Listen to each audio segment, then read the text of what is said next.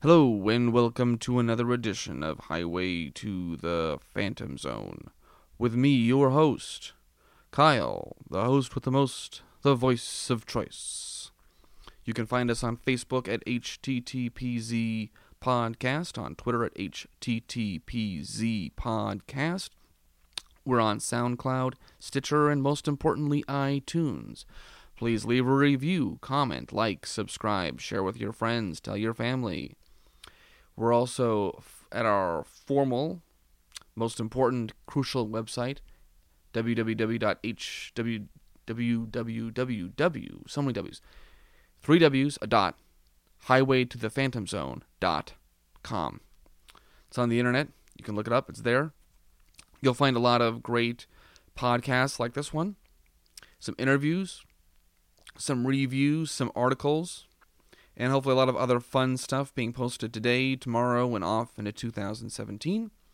Today, I'll be looking at Charge, a full book, all 5 chapters, plus 35 pages of bonus material, including an oral history, concept art, and breakdowns of pages throughout the process. The book will be released on December 29th. If it's already December 29th or sometime in the far-flung future, then hey, the book is already out. You can go ahead and get it at Comixology. It's only $9.99. That's 315 pages of full color comic book, science fiction thriller, a digital comic book. So it's digital. You don't have to hold it in your hand or carry it around. You can just keep it on your phone. It's for mature readers. So if you feel like you're mature enough, you can read it. If you don't feel like you're mature enough, if you're immature and you're just rude, then don't read it. It's from Alterna Comics. And let's take a look at who wrote it, who made it, who created it. Written and produced by Dan Jury and Chris Jury. Pencils. I practiced this name, and I'm going to ruin it, but let's try it. Atia, I like that. Atia Zulkarnain. Inks, Christopher Breyer. Inks, Atia again. Boy, I feel really bad. It sounds like a lovely name. Colors, Pamela Seja. Letters, Michael Lagasse. Oh, boy, I'm terrible at this. Cover art, Jordan L. Nering. Boy, and that's an easy one, too. I can't even get that one right. Charge. Okay. It's a time travel book, first and foremost.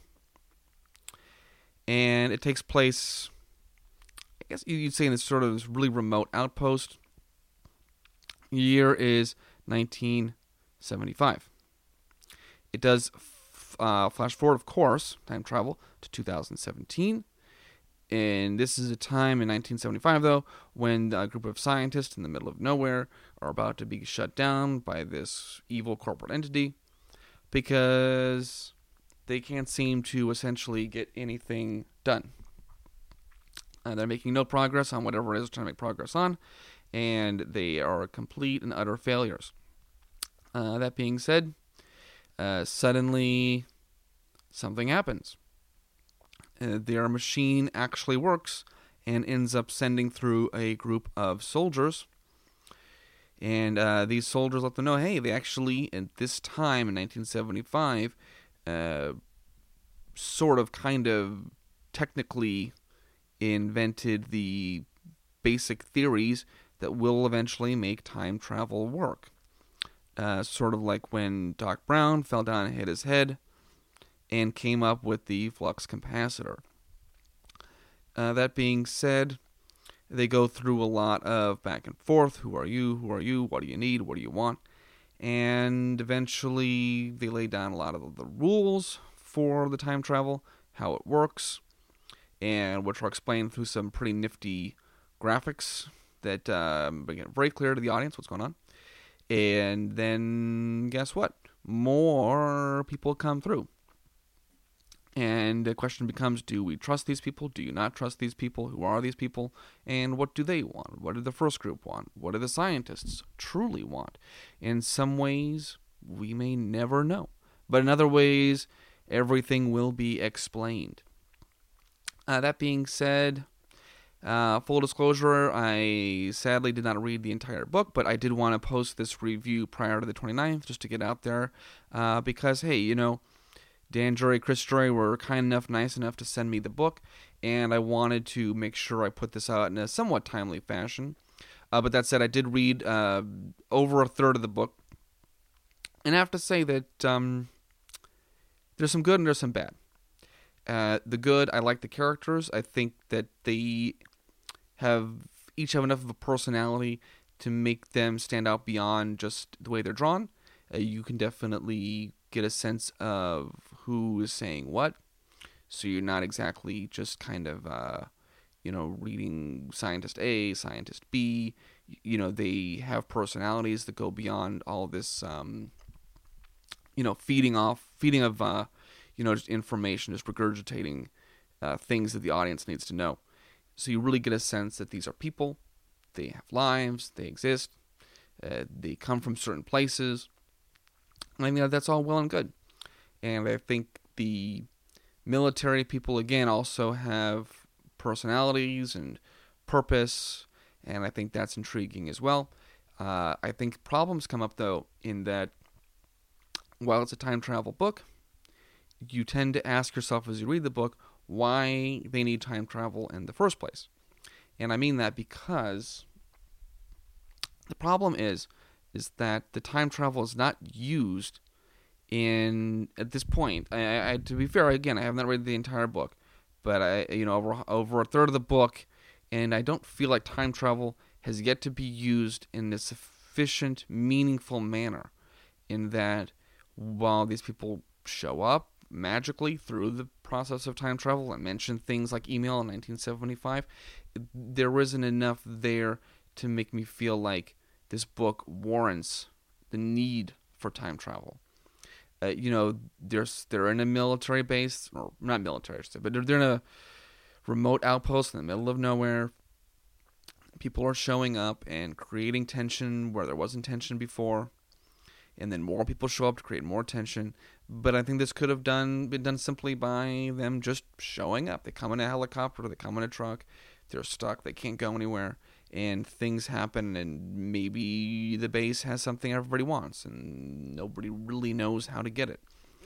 And it also kind of makes me wonder, too, what's the point of time travel, in the sense that different corporations in 2017 are fighting over it, but ultimately, what does it really do? Because it seems like they can only travel back. No one, once they're 1975, can travel forward.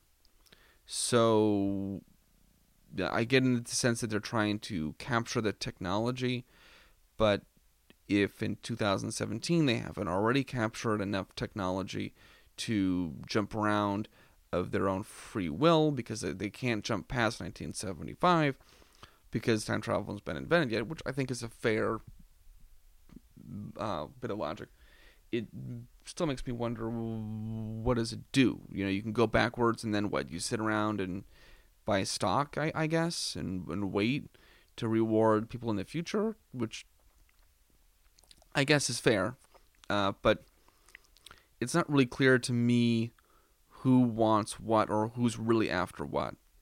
The scientists report to the company, the military reports to the company, but why are they all going back? But why do the military go back? I mean, they're going back to 1975 and they're giving up their lives, essentially. And I kind of wonder, well, for what? What do they get out of it? And maybe these are all things like we explain later. But over a third of the way through the book, and so far, despite being people, they feel a little empty in terms of their wants. They're just sort of going through these motions. That said, again, I liked the art. It's all neat and clean. Smooth lines, easy to recognize characters. I mean, no one feels too disconnected or too flat they're all well drawn and very clear cut as to who everybody is. Again, that matches up with the dialogue, which creates very clear characters. I think a great use of color.